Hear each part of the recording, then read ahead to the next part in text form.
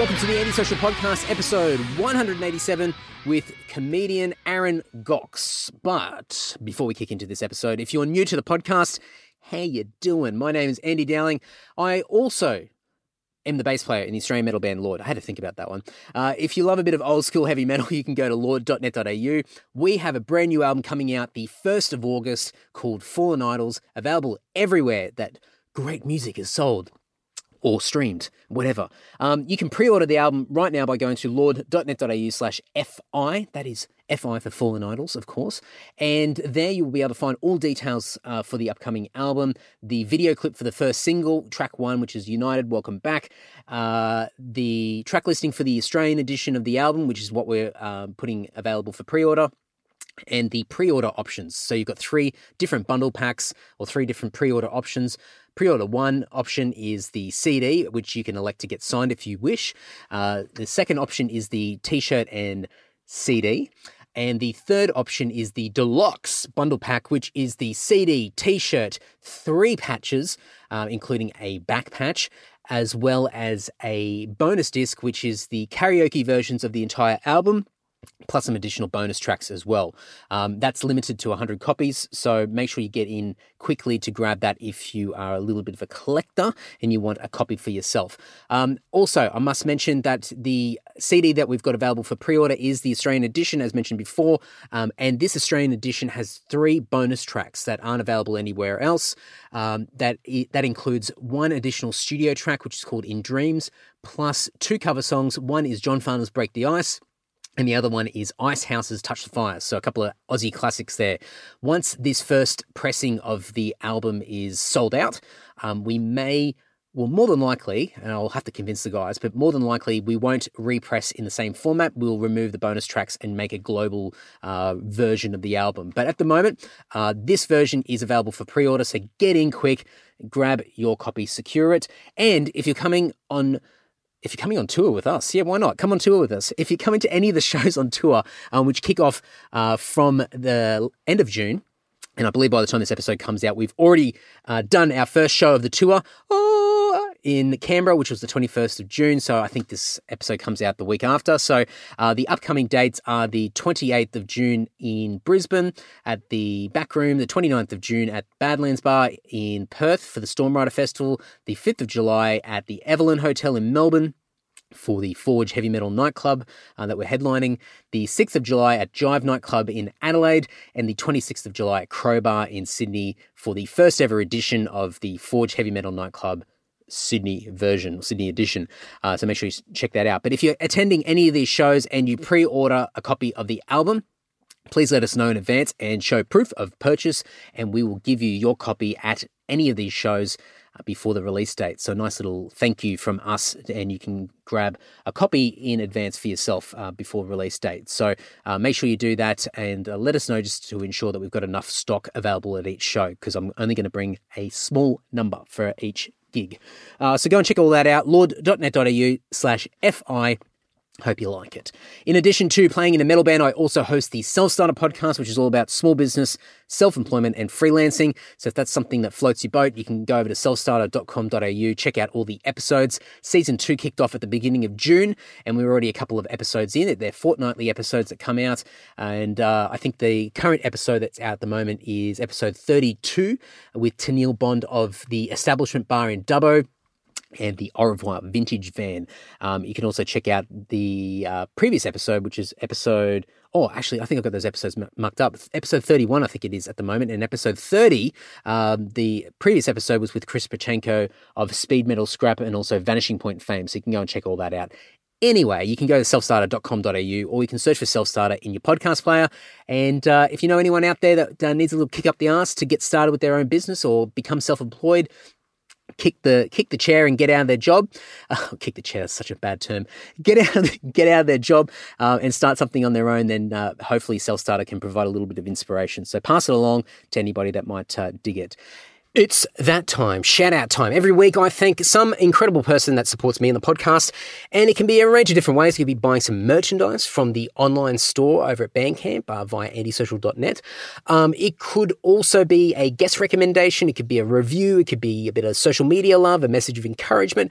It could be a beer shout via the PayPal button over at antisocial.net. It doesn't matter. It all helps. It just keeps me fueled and inspired and happy and all those great things, and it just means a lot. So thank you so much to everybody that supports me.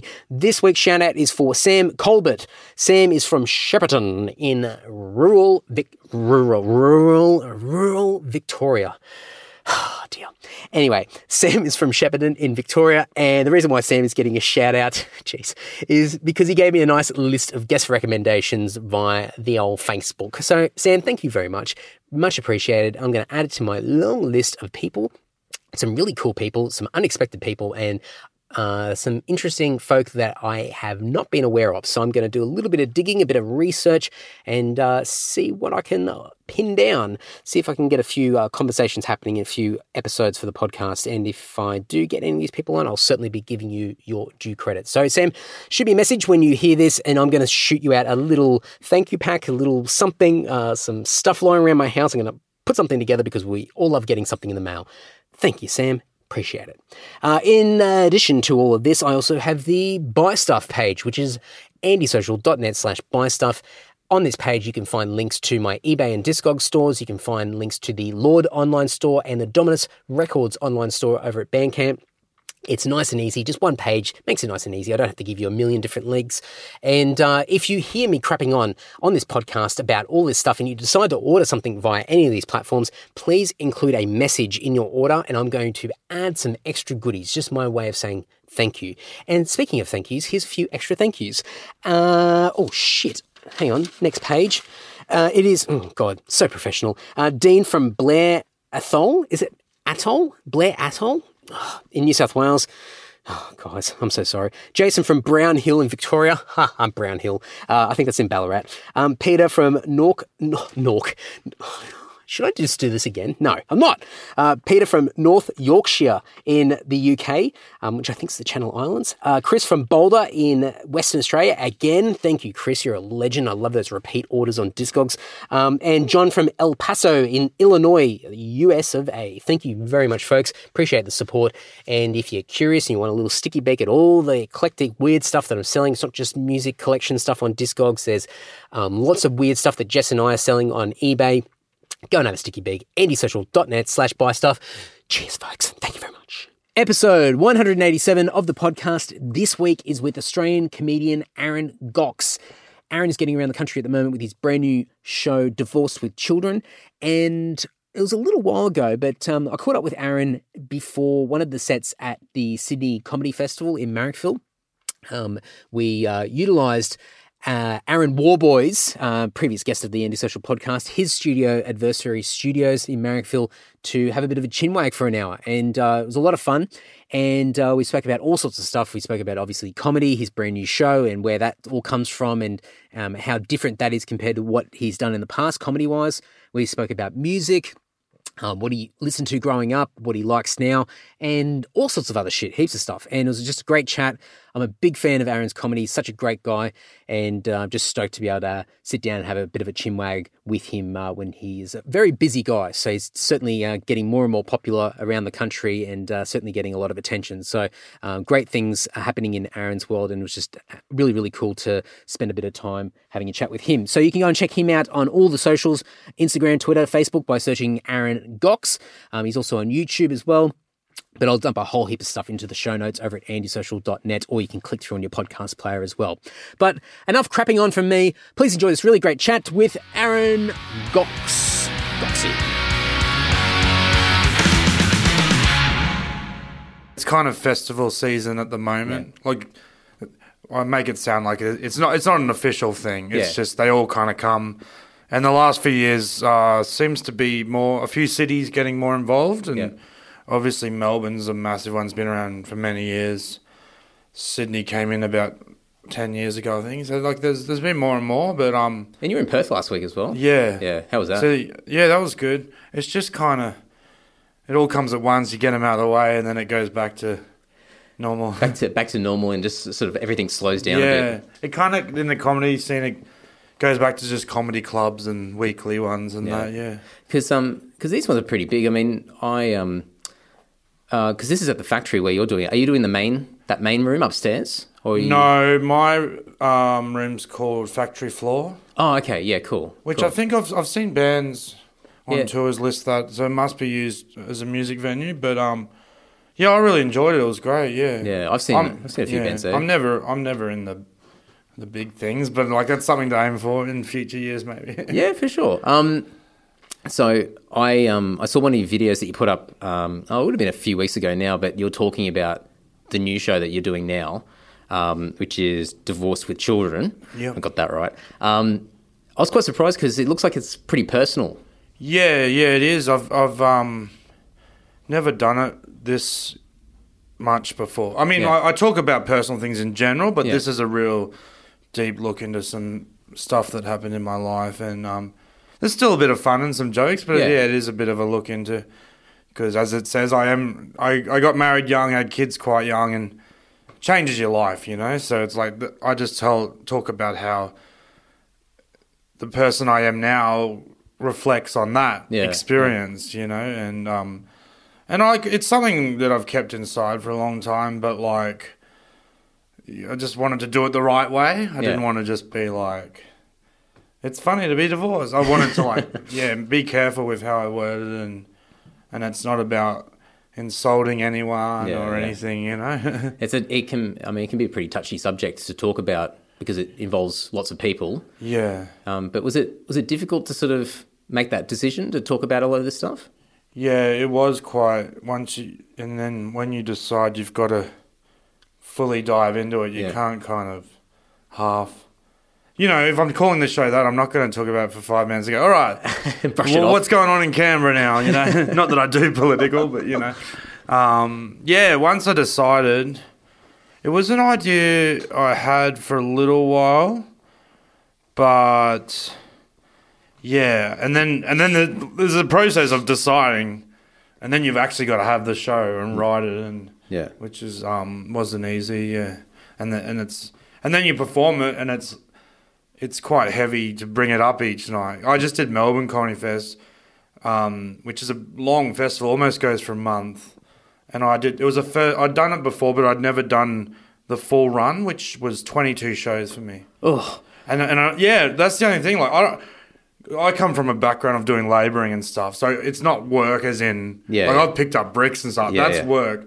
So I'm not trying to compare it to that, but it was emotional work, sort of getting myself up every night. And each audience, you want to treat them with respect and not feel like you're going through the motions.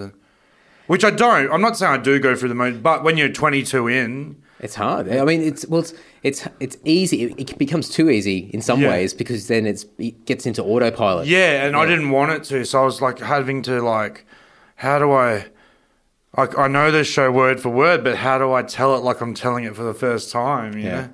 What were the reactions like in Melbourne? Yeah, it was pretty positive overall, you know. Like, most people have been nice about it.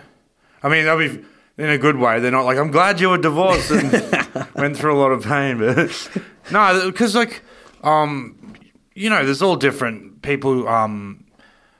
People are happy to just walk past and go, thanks. And then some people want to go further. And I had some people coming up and saying, they'd been through similar things that sort of stuff, or it meant a lot to them, or they sympathise, or that sort of stuff. And it was pretty crazy because, I always, you know, was into, comedians and bands and always into stuff, and I'd be like that to them, your lyrics meant a lot to me, you know? And to be on the other end of that was pretty cool. Was pretty, It's, but I don't know what to do with it. I'm not very good at handling it. I'm just I think I come across as being rude because I'm just it's just awkward. I don't. I love it. You know what I mean? I love it, but I don't know how to show it. It's hard. Especially if you're not used to it, or I think even it's like Aussies, and I talk about this a lot. You know, there's a bit of that tall poppy syndrome, and you sort of want to stay modest and sort of just say, nah, it's all right. It's nice that you say that, but nah, and you try and shut it down a little bit. But there's a little bit in with comedy. It's funny because people my mate pushed me in like that, like, and it's like, no, mate, you think you're funny. We all think we're funny, of course, you know, but there is that thing of, it is a balance. It's like I think I'm funny, but I'm not trying to say I'm the funniest person in the world. Because that's what, like, blokes that I work in, like, warehouses and footy teams and blue-collar blokes, like, in their mind, they think for you to do comedy, you must think you're the funniest person ever or something. Yeah. And it'd be different being a comedian because a lot of people that you work with and you do shows with, they all do their own version of comedy. Yeah. And so that's it. It's hard to put in words without sounding pretentious. I just do what I do. I wasn't trying to say I do my own thing. I don't have my own little subgenre, but I just do what I do. And I look at other ones and I'm like, oh, they're so polished and great at what they do. And I just do what I do and hope people like it. Yeah, that's cool. I'm gonna watch it tonight, so I'm looking forward to it. But when I watched your little video where you're sort of giving a bit of introduction, saying, hey, this is what I'm going to be talking about, I was quite surprised because I'd seen a bit of your comedy and it seemed like, oh wow, you're really going in a different direction with this. Yeah. So did you have people sort of going like, hey, this wasn't what I was expecting? Well, I get a fair bit of that, and part of that is trusting the audience to come on the ride with you. Whereas the last few years, it felt like just keep being funny, trying to put stuff out and. Which is fine. I like that. I do like just being funny. And then I just thought if I can build up to a point where you're not going to lose people because with bands and that where people are like play the hits and you hear about. Sometimes it gets a bit cliche. The band interview. It's always like, oh, this newest album is a bit of everything. Or those cliches. It's a return to form, or it's our best work ever. Or, yeah. But also they say, oh, this one is just what we wanted, and that sort of thing. That like adding in new subgenres or whatever. And it's like, I just thought it's a balance. Like I'm not like completely going the other way. Yeah. But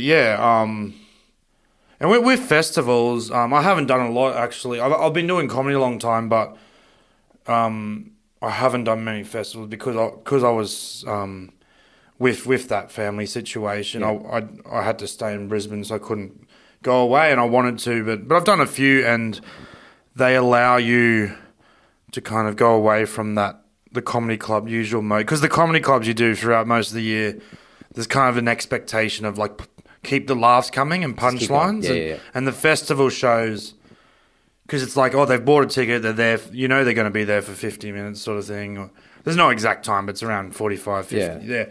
And, you've got that trust of like... But I didn't want to take the piss on it and be like, no laughs. But like, I feel like I've got a pretty good ratio of it. Like, I tell the story, but there's still some laughs along the way. It gives you more freedom to be able to sort of just slow it down a bit. Yeah. Because as a comedian, not having any laughter is the most brutal thing in the world. I did a uni show in Melbourne a couple of months ago. It was brutal. Oh, really? No laughter. I couldn't hear it. I don't know. It might have been a couple of chuckles, but I couldn't hear anything. But I just had to be professional. I was getting paid pretty well, but I was like, you just had to chug along. Just keep going. That's how I approached it. I was just like thinking back to like, hey man, you used to work in factories and warehouses, and you can just talk for half an hour, But it is hard because laughter kind of, when you hear it, it motivates you and keeps you going. And also, it's like, oh, they like this, and. Yeah, I mean, I've played some shocking shows over the years. Like I remember playing, at the back of a burger shop in Toowoomba, years and years ago, and it was like an all ages type deal. But there was probably about 10 people there, and they were all under 18, and most of them didn't even know who we were, and so they're just standing there watching us, and we were just in the back of our heads just going, you never know who's there. Just play like you're playing in front of a full house, and you just have to push through it. It's really hard. And you've, like in many ways, music's very different to comedy, but in some ways you can compare it. And I was just going to say that, like with comedy, not everyone has like a boisterous laugh. So like that's what I'm saying. But there was a lot of people there. That's why I knew it was brutal, because it was out of 100. few hundred people. You had to have gotten something, yeah. But yeah, we do smaller audiences, and then you don't hear it, and you think, well, they could just be smiling or like little chuckle under their breath. But don't you think with music, like you might be like, oh, that show is sick, like they're like moshing and going off, and then not everyone does, and then some people stand there with their arms folded, but they're still enjoying it, you know? Yeah, I mean, like Melbourne always had a reputation of crossing their arms years and years ago. Like they would take the music in, and anyone that didn't live in Melbourne saw people from Melbourne being pretentious because they wouldn't get into it. But then you go and play, you know, the western suburbs of Sydney or Brisbane or something like that, and they're all juiced up and they're throwing themselves into each other and having a great time, and you feed off that. But there's no right or wrong. There's not, because it's like you could also argue. Not that, like, I totally believe there's no right or wrong, but you could also argue that the guys just going off and headbanging, maybe they're appreciating less. Like they're not paying attention as much. They're just getting. Well, I mean, we've had those people from Melbourne like come up to us after the show and say, "I really loved that and that and that." And they're paying so much attention to what you're doing, so it's cool. But it takes a while to sort of get used to it because we've done so many weird shows where the crowds. Sometimes we rely on the crowd too much. Yeah. And then you play badly because they're not responding as much as you'd like. It's hard. It's really hard. To get that energy, yeah. Speaking of music, what are your favourite bands at the moment? Well, all-time bands. Yeah, I was going to tell you about sort of throughout my life. So I was kind of like, when I was a teenager, it was like punk, you know, I was writing in punk and sort of, but like, you know, like whatever it was back then, late 90s, it was all that like No Effects, Pennywise, you know, all that like Warped Tour, Pennywise. 50 beats, whatever, 100 beats a minute, like fun. And then you get older, you mellow out a bit, and then actually the most embarrassing phase, it wasn't, you can't really call it a phase though, because it was many years, was into ska, you know, like. Oh really? Yeah. That was really popular for a while there. Yeah. And then I actually stayed on after everyone fell away, but then I didn't really like sort of like started with all the cheesy one with all the horns, but then there's got into some that don't have the horns and that they just have the there was like Operation Ivy that they become rancid and that anyway. But then, as I got older, started getting into, I don't really like the word, but I'll say it anyway, folkier sort of stuff. It was like a folk punk sort of movement. I don't like the word though, but it was like, like punk with like acoustic instruments and stuff. Cool. Yeah, so, and my favourite band, they have been for quite a while now, they're called the Mountain Goats. I don't know if you've heard. I've never even heard, no. No, they're, again, folky sort of stuff. I don't like that word, but it's like acoustic and, but it started as like a home solo project, and he's gradually added, and they're like a full band now, but they've gradually added pieces over. Where are they from? Are they Australian? American. Yeah, but I've seen them almost, I think like 8 or 9 times, like every couple of years they tour. So I've been into them almost 10 years now. Yeah. Oh, cool. I'm going to check them out on the way home. I'll load them up on the old Spotify. They're like one of those ones that are like so prolific that like if you try and get into everything, there's like. You find out there's like hundreds of albums. Really? It's crazy. So it's like, I don't even try and be one of those people who knows everything about them. I just like have a few that I enjoy. And you really get into. Yeah. It's interesting. Like, because I've asked a few like comedians about what sort of music they like, and it's always like, well, it's not always, but I always find that the people that I've spoken to, it's either sort of punk or like hard rock and metal. At least the people I've spoken to over the years. And it's interesting just to see. I mean, I don't think there's any sort of any link to it, but I think it's kind of like because it's an entry level thing. It's like when you're 14 or 15, and then you kind of explore further. Obviously, because when I started like on the radio, it was like Green Day, Living End, and then. But I always find it funny the people who don't explore further. They're just like happy to hear. You know, like on Triple M, just play a couple of songs. Yeah. And I'm like, how can you not? Trying to like get into it more, finding it, but that's the majority of people just like happy to just have a few singles. That's it. I mean, just something playing in the background, or well, people see it differently, don't they? Yeah. I mean, for me, like it's sort of like this deep dive into if like especially when you first start buying like CDs and records and stuff like that, you'd read like the liner notes and you'd be seeing they'd thank all these bands, and you'd be like, oh, I'll check out that band. Yeah. And it's like, oh, they're friends with that band. Well, do you mind if I ask how old you are? Or? Yeah. Good question. 34. I'm 35. Oh, no, because that's the reason I asked, because if we're same age, I'm turning 34 next week. Oh, okay, cool. Yeah. And, no, just because I was going to say, well, when I was growing up, like the compilation CD was huge. Yeah, massive, yeah. And that was a great way to find out about different bands. And I used to go off of labels, so I was like... The stuff that I was into was the biggest was like Epitaph. I don't know if you heard of that. Yeah. Fat Records was another one. Yeah. And it was like, unfortunately for a lot of bands, that's kind of like a gatekeeper thing, because if you're on that, you got huge, and then that's right. Especially Fat Records was like, I mean, still pretty big, but in the 90s was like, if you're on Fat Records, and well, I feel like there's a lot of debate about how things have changed, if it's good, bad, whatever. But like for me, the internet's been great. Awesome. I'm guessing, but if I was from another era, I don't know if I'd be basically doing this professionally, And it's like, because you take away the gatekeepers, in the 90s and before it was, an old bloke in a suit decides who gets on radio, telly. And there was only a few opportunities. Like, not anyone, like it was expensive to record, it was expensive to release anything, and you couldn't really release anything without the gatekeeper. Yeah. Probably wouldn't be doing this. No, You would have had to, what would you have done? Called the local radio, said, can I use your equipment? Yeah, they would have told me to get stuffed. And then you'd be like, well, where am I going to put it? And it's just given people a lot of power, and of course, that leads to a lot of junks out there, but that's just how it goes, Yeah. And people just have to wade through it. And that's why I was like saying, like, those compilations were great, don't get me wrong, but it was very like gatekeeping, because I didn't go beyond those few labels, Yeah. It would be similar to, it might be similar to with comedy a bit, because I mean, these days, not that it's easy just to pick up a mic and start talking, because it's a freaking hard thing to do. Like, times have changed with an asterisk. Is like, there's still like the comedians that have management, like you still see. When I was like, because I live like about an hour and a half out of Melbourne, and I was driving down for the first show, Melbourne Comedy Fest, and I was like really stoked and happy, excited, and then I wouldn't say I wasn't down, but like I'm coming into Melbourne.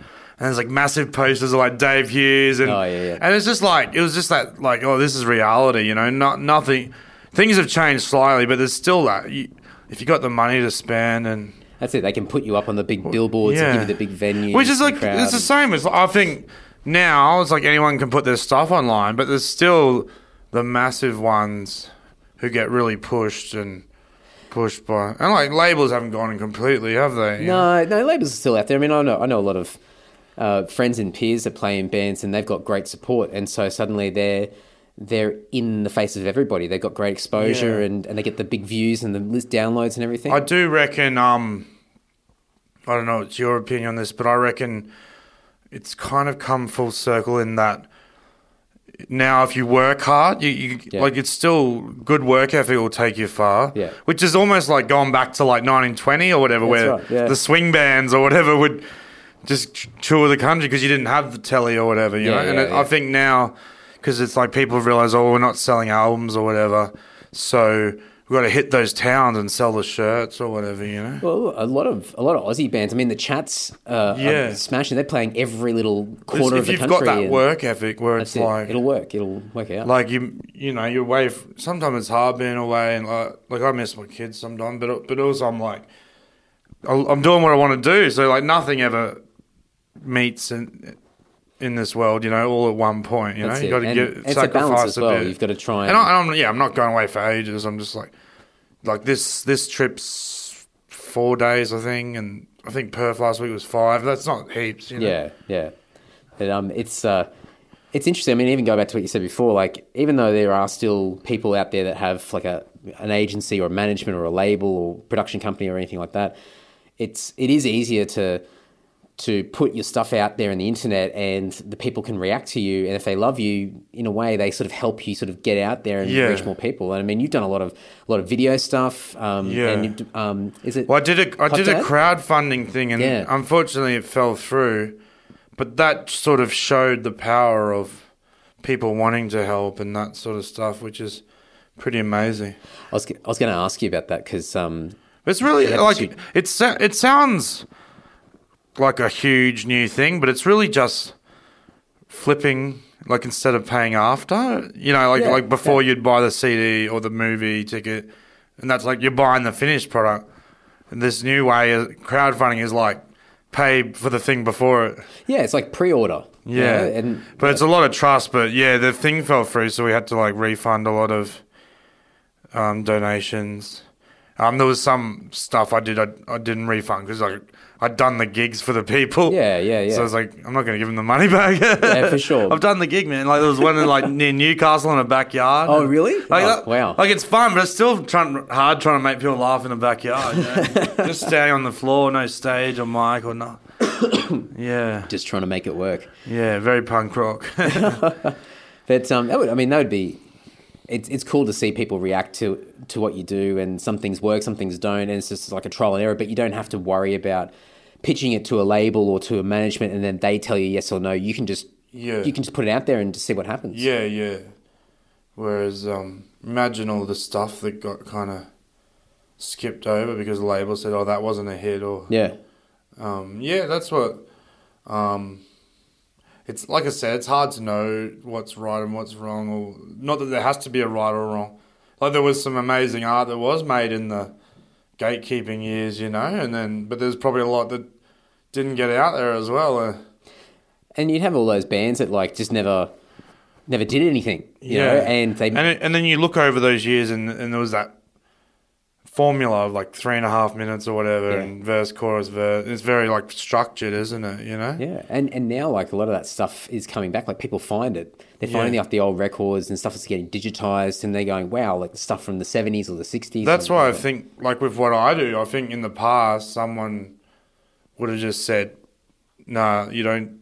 Like, where's the punchlines? And because I flip it around a bit, and.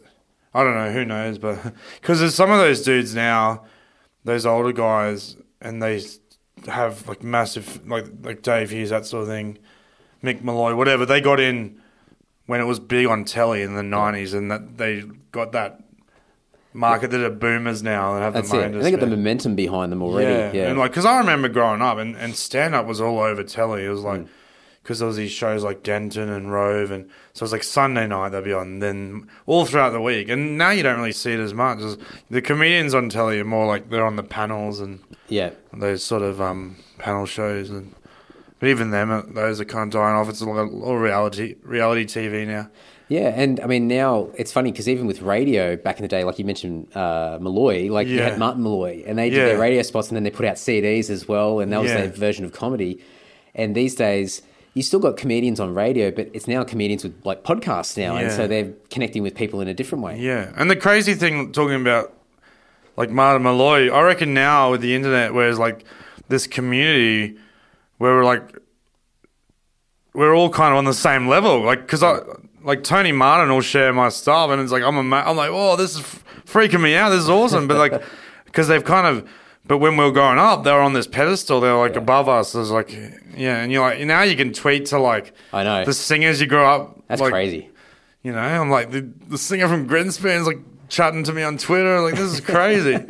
I was like 14, like headbanging to him when I was like this high and this tall. Have you had a lot of that over the years where because I've noticed, I mean, a lot of you've got a lot more exposure over the more recent years, and lots of people are paying attention to what you're doing. Have you seen like people like that, more people sort of that you've looked up to reach out? Yeah, so like for me, some people ask me, it's like, oh, do you, when you do something maybe with, what do you call it? Like are you starstruck if you do something with someone a bit bigger? But for me, it's that longevity thing. It's like, if it's someone I grew up watching, that's what amazes me. I was lucky enough to do a tiny little line on Sean McAuliffe TV show. Cool. I'm like, this is amazing. I was watching Full Frontal when I was 10 or whatever. Probably one of the first comedy thing. And I was lucky enough to do a podcast with John Safran, that sort of thing. Yeah, that's cool. All those things, well, I don't want to bring in any names, but compared to like someone who's big now, which I do a lot of stuff with, I do something with like Tom Ballard or Tommy Little. I don't want to use names, but like, and they're just like, to me they're big acts, but it's like it means more the longevity guys, like. Well, they're who you looked up to when you were growing up. I mean, they're like it might sound a bit wanky, but it's sort of like the Aussie icons. And also, to keep producing for so long it shows how good they are too. It's like it's their legacy. Yeah, yeah.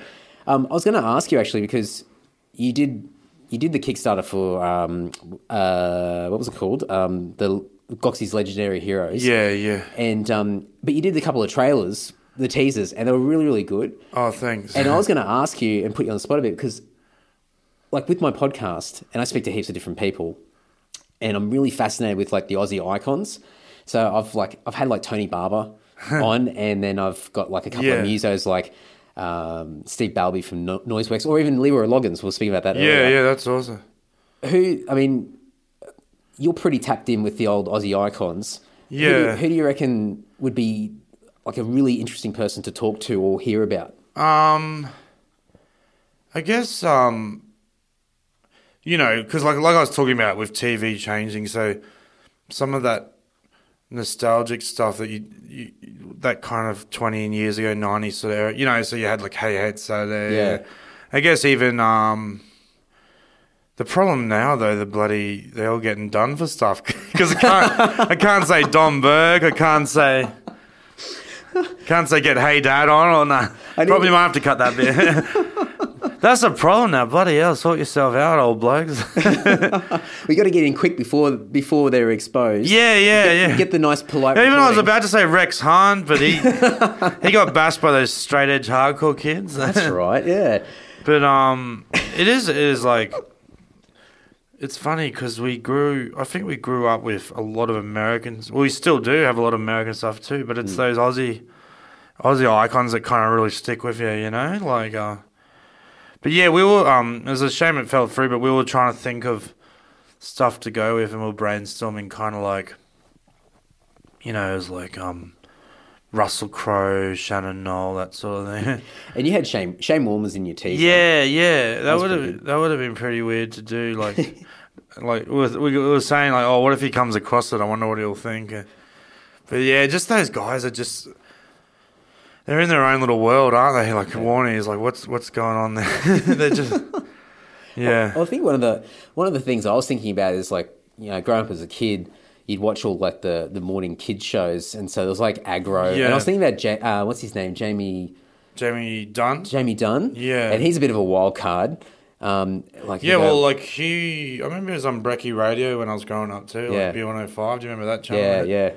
I had the bumper stickers. Yeah, exactly. Oh, yeah, it's classic memories, Aggro.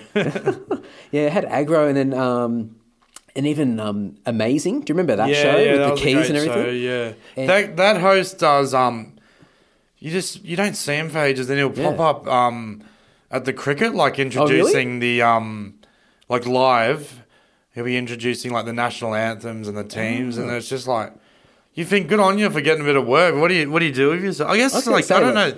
It's probably like us. Like people think, what do they do? Because we only see us pop up every now and then. But they're the same. They probably do the corporate circuit. They probably do heaps of stuff, but we just don't see it. Yeah, because I was thinking like, where do these people go? Like, obviously they're on TV, and like for me, and I'm sure it's the same for you. You sort of grow up with a lot of this stuff, and you see it. But then it I think with Australia, like a lot of things is population makes it so hard, but because like. A lot of those shows we were looking into the 90s, and most of the people, you look into them and they're all like, where are they now? And they've moved on to something else, because you've really, if you stay in something like acting or music, you've really got to be passionate about it, because if you do it for the wrong reasons, money, glamour, you're going to lose your mind, Yeah, for sure.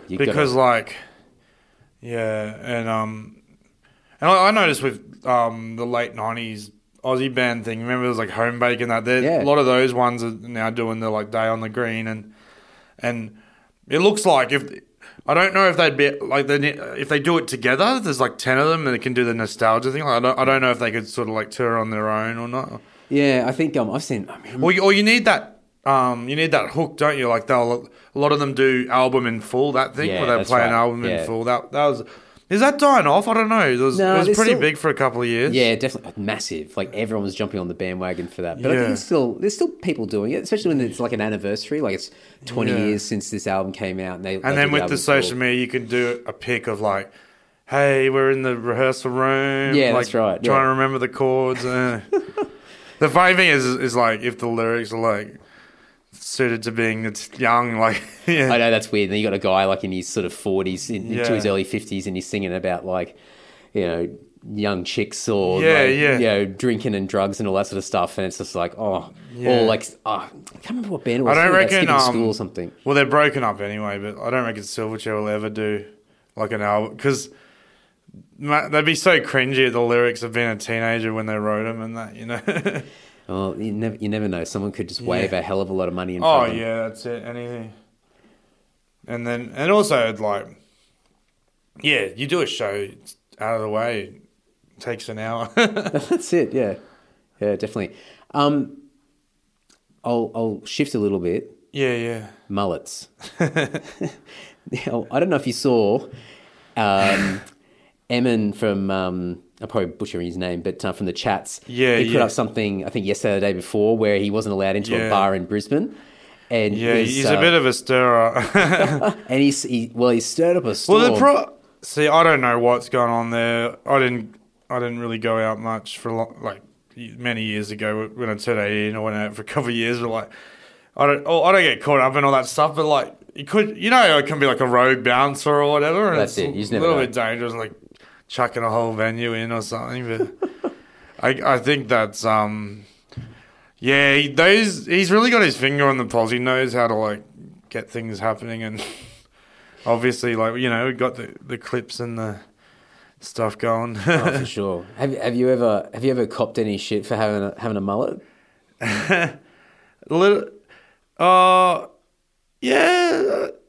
Like. You mean like negativity, I guess? It's funny, it's not even a lot of negativity, but also sometimes the other way, you get the overly positive when you don't really want it. Like people going like, yeah, sick mullet. And like, I just it's kind of a blur for me where it's like started off as a comedy persona and it was like a joke years ago. I'm not saying I hate it or anything, but it's just like, and then I just go with it, but it's like, I don't mind it, and it's like, I just think it's like a small part of me, but but obviously like I'm not saying you, but like, some people want to hone in on it, I think I just, I find it fascinating because like for me, I got long hair and eventually I'm just going to have to cut it. Just nature's going to take over. And my wife... Not going to go to... What's it called? Skullet? Well, I was going to say, my wife goes, just have a skullet. I said, okay, you'll divorce me. Yeah. Well, see, my girlfriend she like wants me to get rid of it, but we come to a compromise where I try and keep it tidy. So like she says, trim it on top and then trim it at the back. Because like, I get like dreadlocks and knots and stuff anyway, But yeah, it's like years ago. I've had it for a long time, and it's like started as a joke. But like, it's like it's fine. It's like it's pretty practical actually, because like in summer, you can't get burnt, and it keeps you warm in winter. It's like the natural Legionnaire's hat. Yeah, and I'll put it in a ponytail sometime. I'll tie it up so it's just make it look a bit more presentable. I see more people with it. It actually started as a bit of like I say joke, and it was a little bit about. Again, I don't want to sound pretentious, like I'm getting too deep, but a little bit of like pushing expectations of like I wanted to be like if people thought a hairdo meant you had to be something, and I just wanted to be what I was, That's it. But I mean, I see heaps of people with mullets these days. Like, I think it's just, I don't know if like, it's not like there's a trend or anything like that, but I sort of, maybe I'm just more in tune with it. And I just sort of see it more. And maybe because I'm getting closer to that stage in my life where, and I used to joke years ago, I go, you know what, I'm going to go for like a really sort of full-on spiked mullet, for a few months in between me cutting off the locks. But I don't know. But I've just noticed it so much. I go, and I guess like, and I just got to work out how to deal with it. Like I don't, like I said, I don't want to get upset at people who are interested because it's something you have to like realize you've done. Yeah, it's like when people are like, "Why are people staring at my face tat?" Like you did it, mate. Like it's the same. Or like I can't be like, because I got a silly tattoo too that people bring up, and like, and that's even more annoying than the mullet. But then I have to accept I did it, you know. But like, yeah, I'm just, yeah, it's cool that people care and it's something, but it's like, I guess that's what, like I said, over the years, I've been trying to show that there's more to me. Which with this festival show I've been doing, I'm happy to do that to show that I'm like not one dimensional or whatever. But yeah, absolutely. I feel like I'm starting to build up a bit of a range. Oh, I mean, I'm looking forward to seeing it, and as I said, like when I watched you sort of giving a few words about it and sort of, you know, giving people a little bit of a prep as far as what to expect, I was surprised. Like, oh, wow, this will be really cool. Yeah. So I'm looking forward to. Well, it is like comedy is interesting of how much you can give in the promo, because we do posters obviously, and you know, I just did a shot for that. But you can call your show something and do a post. It doesn't mean the show's going to. I've seen a few over the year that present themselves as having a narrative or a story, and it's not really. It's very loose, but yeah, and then it's like, what do you do in the promo? Put a few jokes out as well. It's, you know, it's like, it's not until the person's actually there that they can see. And then, but yeah, most people have been pretty good about it, which is really nice. That's awesome. That's really cool. And I felt like, you know, like obviously Melbourne being really long fest, and felt like there was a bit of like word of mouth and people telling people, which is cool, you know. Especially when you do it for like a month, like 22 shows. You can build that momentum and word gets out there, you get feedback from people are starting to talk about it, so that's a good thing. That's right, yeah. That would mean, I mean, as you said right at the start, you know, being a labourer and doing like real sort of hard yakka sort of work, you know, to do 22 shows and over a month, so what would you do, like 5-6 nights a week or something like that? Yep, so I was doing every night except Monday. So, I live like an hour and a half drive out of Melbourne, so I stayed at my uncle's house, who lives in Melbourne, and then I was going back on my day off on the Monday back to Ballarat, and every night except Monday. So it was just like, it's meant to be relaxed day, but then the first or the second Monday, I was like, got the flu and I was sick, and I was like, oh, I can't even enjoy my day off. But yeah, it started all funny, but then the trouble was, so after I had my flu, I felt better, but then my voice was an issue. I guess from coughing and stuff. Oh, okay, yeah. And I didn't lose it 100%, but it was like pretty bad. It was like nearly gone, and I was worried I'd have to cancel the show because it's like a lot of refunds, but also letting people down, etc. And I was doing the show. I just had to like yell as hard as I could into the mic. And I was asking people, like, is this all right? Because I'd feel bad if it wasn't a good show. And most people were like, yeah, it's sweet. And then, so there was like 2 nights after that day off where it was pretty bad. And then it gradually got a bit better. I was doing all the things like asking people advice. They were like, say, tea and honey and lemon and stuff. And just, like trying to soothe the throat and stuff, and it just gradually got better. But it was a really long run.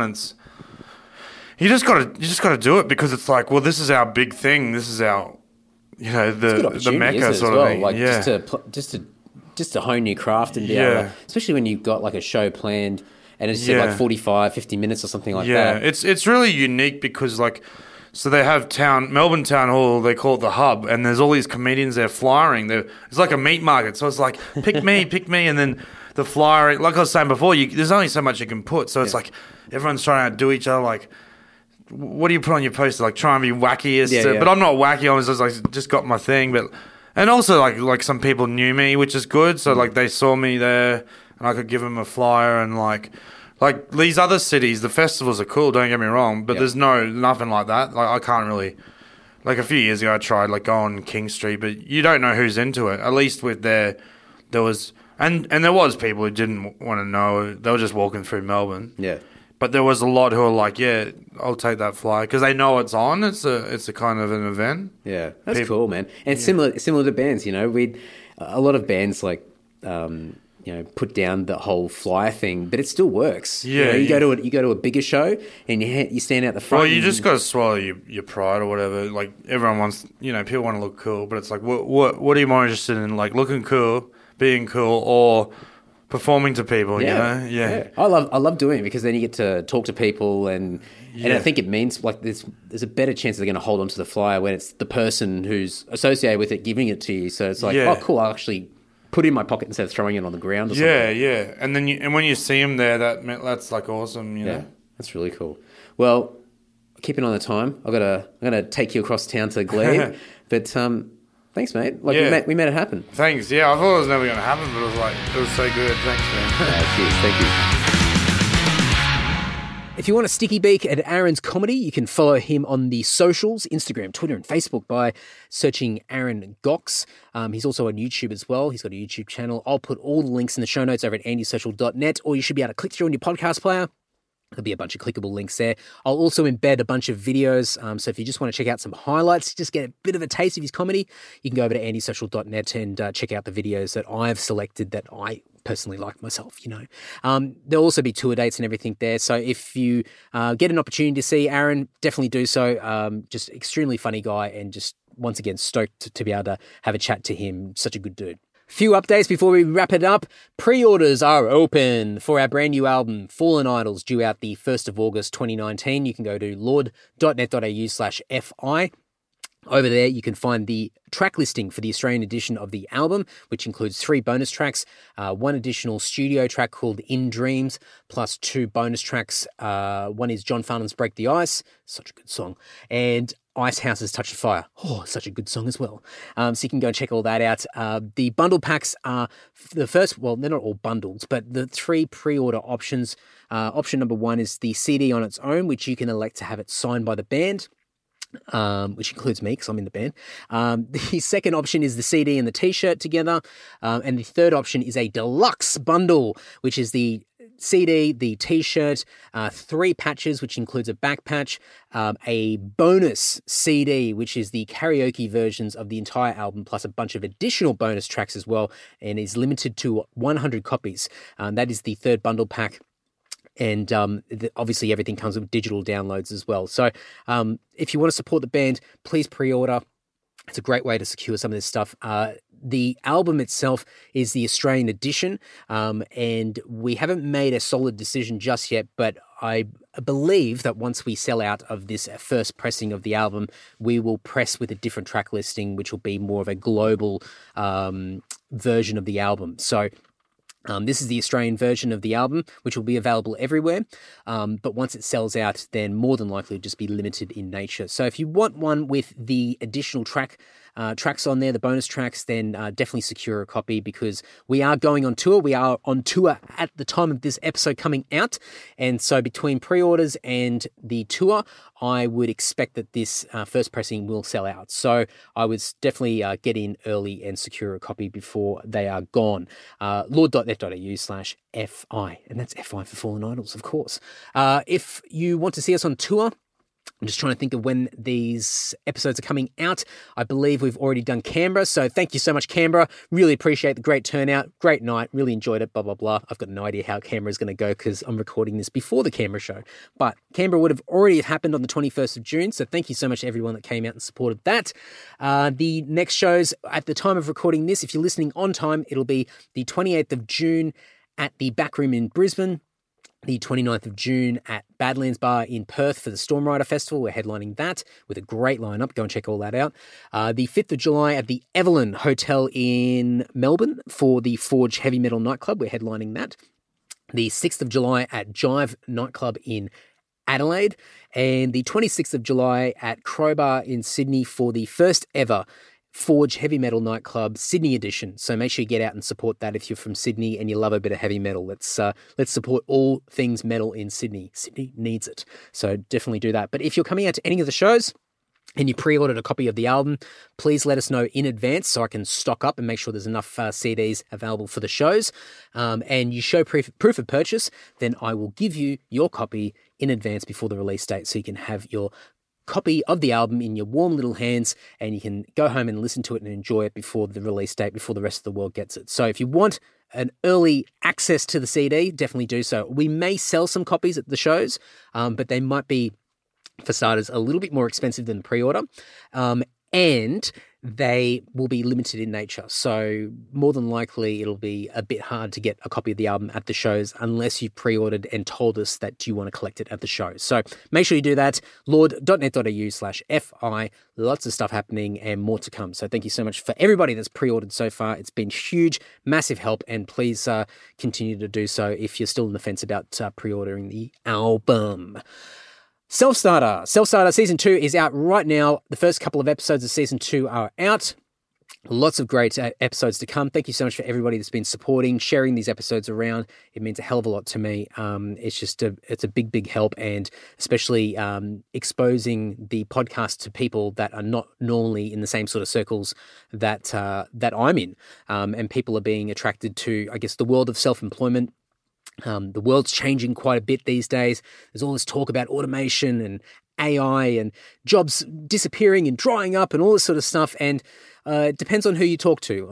It could be dire or it could be a fantastic moment in humanity for us to be able to become more self-sufficient. So anyway, I've gone off on a tangent there. But the whole point of this is that there's never been a better time to be self-employed. There's never been a better time to create something yourself, your own business, whether it be something online or a traditional sort of formatted store, whatever it might be. There's lots of opportunities out there. It's never been easier, and there's so much opportunity out there for everybody. So Self-Starter is just a little bit of inspiration to hopefully get you started or just push you over the line to actually follow through and take action with your ideas. So if you've been stuck in an office cubicle, the stereotypical office cubicle, and you want out, you're working a shit job that you just absolutely hate, then hopefully this will help. If you're about to launch your own business, or you've been in the self-employment world for a little while and you just want to get some reassurance or some insights from other people that are doing it, then Self-Starter may be the thing for you. So go and check it all out, selfstarter.com.au. Check it out through your podcast player that you listen through. It's pretty much everywhere, and really appreciate the support from everybody. Last couple of things. The podcast video series, Get Into Podcasting. If you search that on, well, you probably can search for it on Facebook, maybe. Maybe, yeah, give it a go. But definitely search for it on YouTube. You can search for me. It's on my YouTube channel or on my Andy Social Facebook page, but I've released an 11-part video series on podcasting, getting into podcasting, and it's just the basics. It's just the basics to think about when you're getting started, and hopefully it kickstarts a few of you to actually take action and start your own podcast. So I know lots of people out there have been hitting me up over the last few years, just asking random questions about how to get started, and this video series is a little bit of an answer to that, and hopefully it's something that people can keep referring back to as they get started. I want more and more people to start their own podcasts. There's so many great ideas, so many great stories and insights and wisdom that so many people have, and so much entertainment possibilities from people. Lots of funny people out there that deserve to have a microphone in front of them, and I think more and more people need to have their own podcasts. So this is my way of just helping and encouraging more people to get out there and do their own thing. So go and check all that out. Please share them around if you know anybody that is into podcasting. Hopefully it will help them as well. Also, I'm recording heaps of these in advance, but hopefully there's a mail out by now. So if you're not on my mailing list, please sign up over at andydowling.net or andysocial.net. There's a little pop-up screen where you can enter in your email address. You'll get an introduction email from me, which is a PDF download of about 18 or 20 pages. I can't remember how many. That is more detail behind the podcast series, how to get into podcasting. And there's a bunch of additional stuff in there, just random stuff from the podcasting world, the Lord world, and everything else to do with me and my neck of the woods. So it's a great little sort of, hey, how you doing? My name's Andy, and here's all my shit. So go and do that. Sign up to the mailing list, and I will start to do monthly mail-outs, just a little bit of a recap of the month that was, and hopefully you guys dig it, but hopefully there's been one out by the time this episode comes out. Fingers crossed.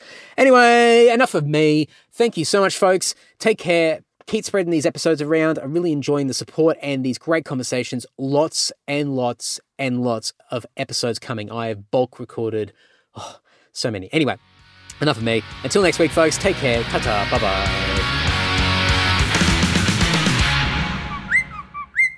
Bye-bye. Larry, please.